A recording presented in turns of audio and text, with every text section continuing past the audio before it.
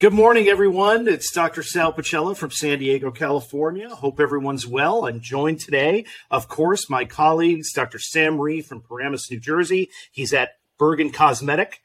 And Dr. Sam Jajurikar from Dallas, Texas. He's at Sam Jajurikar. I am at San Diego Plastic Surgeon. How are you guys? Doing great. Doing amazing. We have had a hiatus from our usual podcast, Three Plastic Surgeons and a Microphone, and we're happy to pick things back up here and talk about an awesome new topic. All right, so today's topic, we're going to talk about what's hot in the media, Ozempic face. Okay, so these are a new class of weight drugs that a lot of doctors have been prescribing recently, and they've had some interesting side effects. So we're going to talk about those today.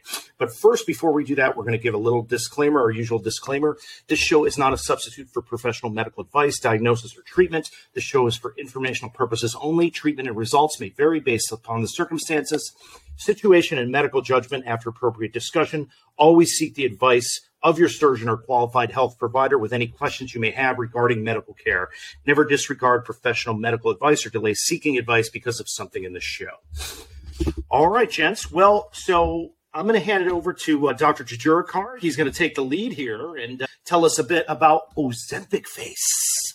Perfect. Yeah. So much like you guys, over the last 2 weeks, my social media feed has been sort of dominated by this hashtag Ozempic face. I have saw sort of articles in the New York Times. I've seen other plastic surgeons talking about it on their social media feeds. And so I thought this would be a timely topic for us to talk about. So first of all, what are these medications? Ozempic and Wegovy were the first two medications that were sort of released. They're both actually the same medication, semaglutide. And Ozempic was actually released for the treatment of type 2 diabetes. Wegovy, which is a higher dose of semaglutide, was approved for the treatment of obesity. A few months later, like June of 2022, Mounjaro was FDA approved for the treatment of type 2 diabetes. But interestingly enough, as the clinical trials were done, even though Mounjaro is technically for type 2 diabetes, the clinical trials actually show that weight loss with this medication could be twice as much as you might see with these other meds.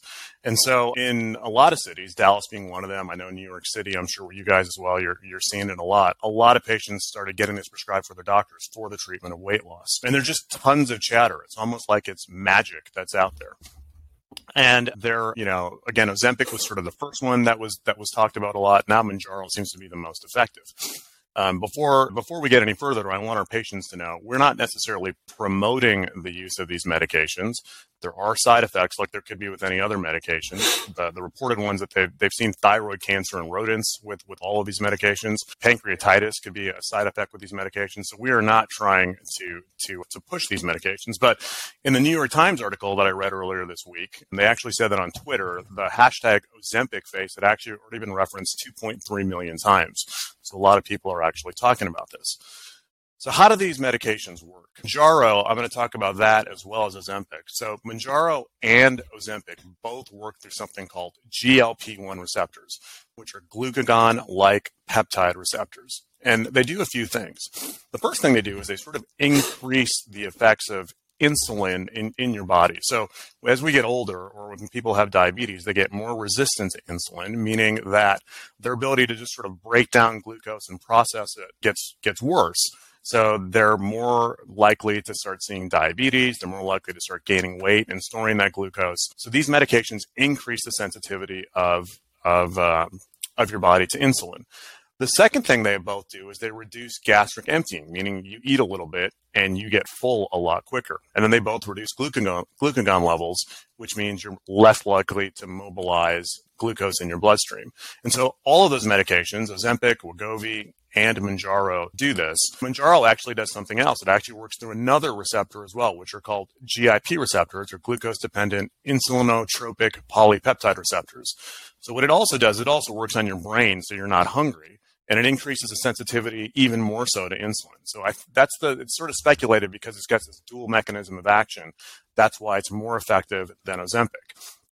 So my personal story is this. I come from a family that has a strong history of type 2 diabetes.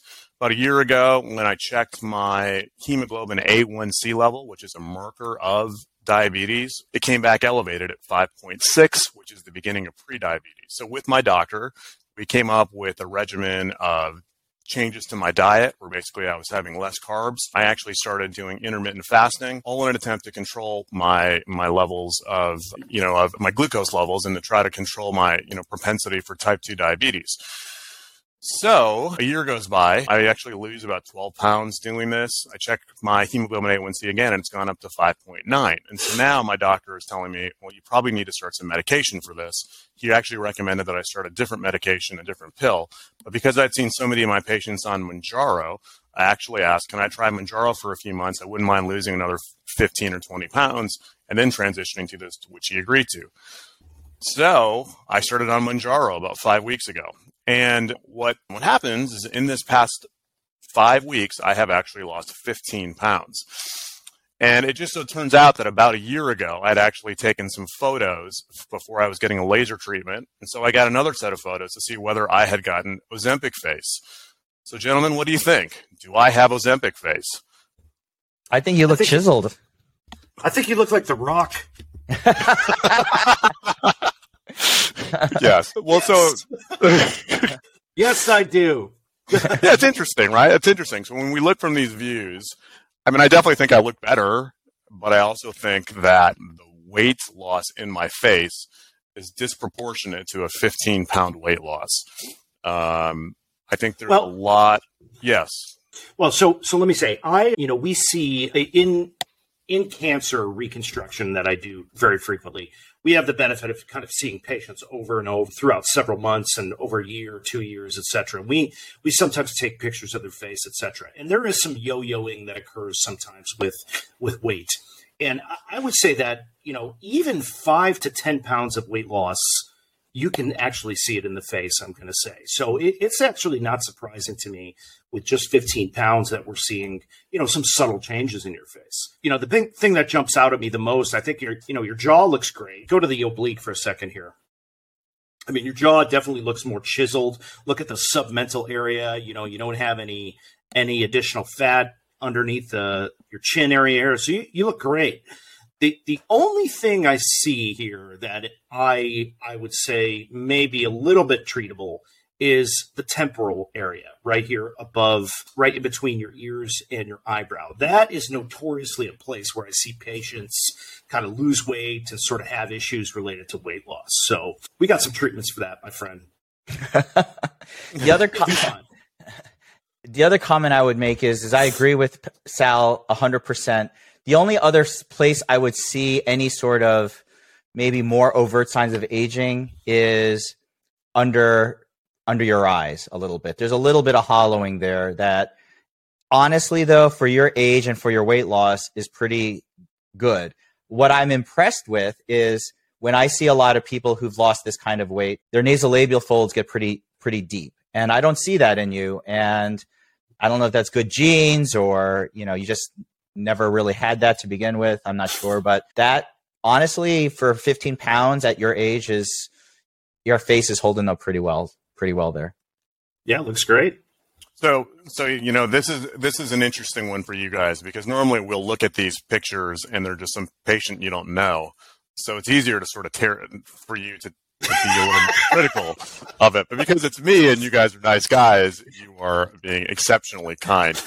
So I agree. I think I look healthier having lost weight. I think my face looks more chiseled. I will say a couple of things about my jawline area, Sam, in terms of your comment. I'm kind of a freak about radio frequency treatments. I'm a big believer that radio frequency and retinol treatments together at home can be really beneficial for keeping skin tight. So I think between Morpheus 8 treatments, which I've sort of done regularly over the last year and a half to two, a home form of radio frequency treatment that I do about once a week, and then being very good about retinol treatments, I think that probably explains what we're seeing with the jawline area a little bit, where it hasn't, I think my jawline actually looks better with weight loss, which is interesting than it did before, because you would expect this area along the lower jawline to get more, to get more sagging. Mm-hmm. In terms of the nasolabial folds, which are these lines for patients between the nose and the lips, and the marionette lines, which are the lines between the lips and the jawline. I mean, I think there is some deepening that has actually occurred in this spot. These are very treatable by fillers. I agree that I think that I've lost a lot of fat in the orbital region, where if you look at my lower eyelid, it looks substantially more sunken than it did 15 pounds before. I thought the thing which you guys didn't really mention, I thought I lost a lot of my buccal fat, which is another hot topic. You know, a lot of patients will sort of come to us and talk about, you know, do I need my buccal fat pads taken out? They want to get more of that chiseled look. And I was thinking part of the reason why my cheekbones actually look a little bit more defined was I think my buccal fat is gone. Which I don't know if that'll come back if the weight comes back, because, you know, which we didn't mention, a lot of patients on these clinical trials, once they stop Mounjaro and Ozempic, they get a portion of this weight back. So I don't know if my buccal fat will come back. I don't know if my orbital fat will come back. I don't know if my temporal hauling that Dr. Pacello was talking about would come back as well. So I don't know. It's interesting because some of the fat that we lose in our face is just different kinds of fat. They're fat pads than the typical fat that we might see in our abdomen that wavers. So I don't know. Dr. J, one question for you. Do you smell what the Rock is cooking? It's unbelievable. I mean, what you need to do is you need to shave your head and get a tattoo on your shoulder. And you are a spitting image of the Rock. I mean, it's amazing. So if only that were true. So all right. So let's talk for a second about, you mentioned fat transfer. I do a tremendous amount of fat transfer in and around the face and the periorbital region. And, the beautiful thing about fat transfer in and around the face is very easy to do, very predictable, and very long-term. This is something you could do right in the office. So that fat that's harvested from the abdomen, though, remembers that it's from the abdomen, right? So anytime you transfer tissue around, if you gain or lose weight after fat transfer, you will see it accordingly in those areas. So as to if you gained weight again, will you see it in your temporal fat pads? My answer to that is probably not.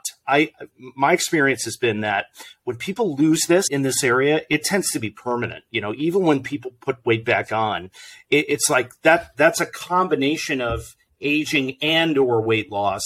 But it's interesting. One of the only places in the body that once you lose the weight, it's gone and it doesn't come back. It's that area, in my opinion. Yeah, I agree with that. I feel like buccal fat, temporal fat, and orbital fat, when they go away, they don't come back. And I think you're right. There's a lot of longevity that comes with a fat transfer. And for patients that don't want to do repeated filler treatments, that is a very nice alternative. I am a big fan of doing, transient filler treatment as well, because I find that to be predictable as well. And the thing is if my weight yo-yos afterwards, I've definitely seen fat to the temporal region, fat to the cheeks, gain weight afterwards once a fat transfer happens, and people's face look abnormally fat as well. So so my personal approach to me, which I'm going to show you guys in a second, is I'm probably going to do some extensive filler treatment in the next few months here to try to overcome some of these changes. Any comments, Sam, before we move on to if let's say I showed up in your office and I said, I want you to help me with some of these signs of aging, what would your approach to me be? Yeah, my first go-to generally, Sal is right. Fat is an amazing treatment method, and I use it a lot too for the face. But I always usually, for a first-time patient, will start with some sort of filler just to make sure that we know what we're doing in terms of results, whether they like it. And it helps us sort of gauge what a future fat transfer is. So I will usually start with filler and then bridge to fat if it's something they really like. So I use some virtual aesthetics software in my practice, which is called Chrysalix. The only eerie thing about Chrysalix is that it cuts off your hair. It always looks like sort of a weird looking mask.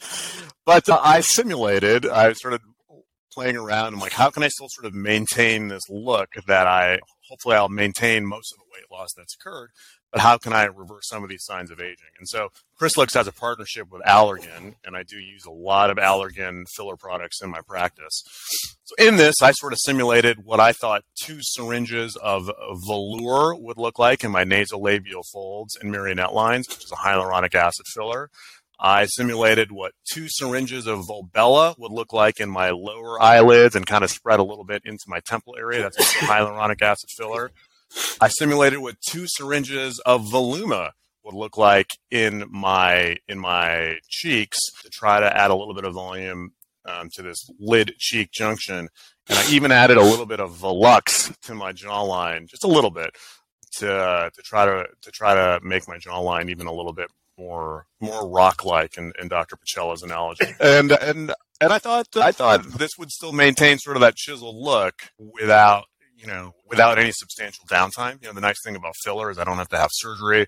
It's something that can be done in the office, and I can just sort of go back on my way. And so I anticipate doing something like this in the next few months, maybe in a piecemeal manner. You guys have any comments about this? I think it looks great. Yeah. I think it's amazing how I believe this is fairly accurate in terms of simulating what that kind of filler treatment is. What is surprising and yet not surprising is how much filler you had to use to achieve these results on the simulation. Like, how many syringes is that? Is that like 8 or 10 syringes? Like, that's a lot. Like, I was estimating about 7 syringes of filler altogether to make this happen. Yeah. It's a lot. Many? That's the thing. 7 altogether was what I was thinking. 2 of Allure, 2 of Voluma, 2 of Volbella, and the Volux. I don't really know if I need that one. It's just new, so I want to play around with it. So for the jaw, that's a jawline filler. So that's a good point about the amount of syringes. So let's just say on average, syringes of the fillers are $400 to $600, something like that. Would you agree? I mean, the Voluma is way more expensive than that. Yeah, but okay, yeah. So let's just even I'd say between $700 to $1,000 a syringe.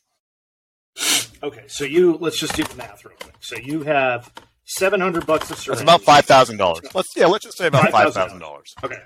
Okay. Yeah. So $5,000. So fat transfer is relatively inexpensive. Can be done in the office setting. Takes about an hour. And I would say that it's well below the cost of that. And so just to keep this in perspective for patients, when they choose a filler, fillers are temporary, very easy to do. Fat transfer takes a little bit of time, a little bit of recovery, a lot more swelling.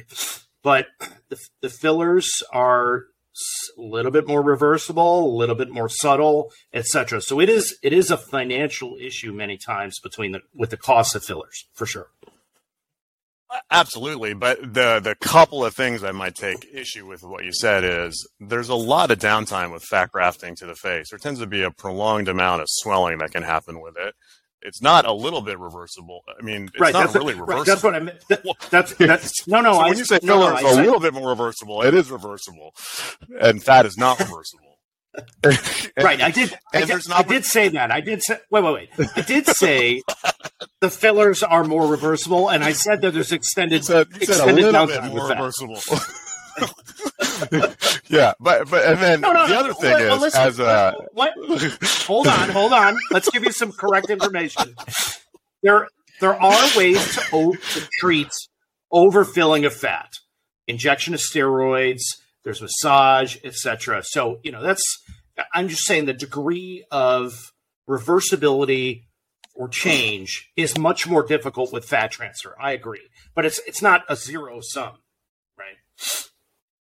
100%. But then the other type of cost that I would talk to you about is an opportunity cost. And you know what that is, and Dr. Reed knows what it is, but for people that don't know what it is, an opportunity cost is that cost that from downtime that which you're going to lose out on. So for me, if I can do filler injection and do it during the course of my day and continue to work and not look abnormal for a couple of weeks or 3 weeks or 4 weeks or however long it takes fat to go away, or the swelling and bruising to go away, I actually think that that's less expensive for me in the long term if I'm not looking abnormal for a period of time and I'm seeing patients and I'm able to continue to operate.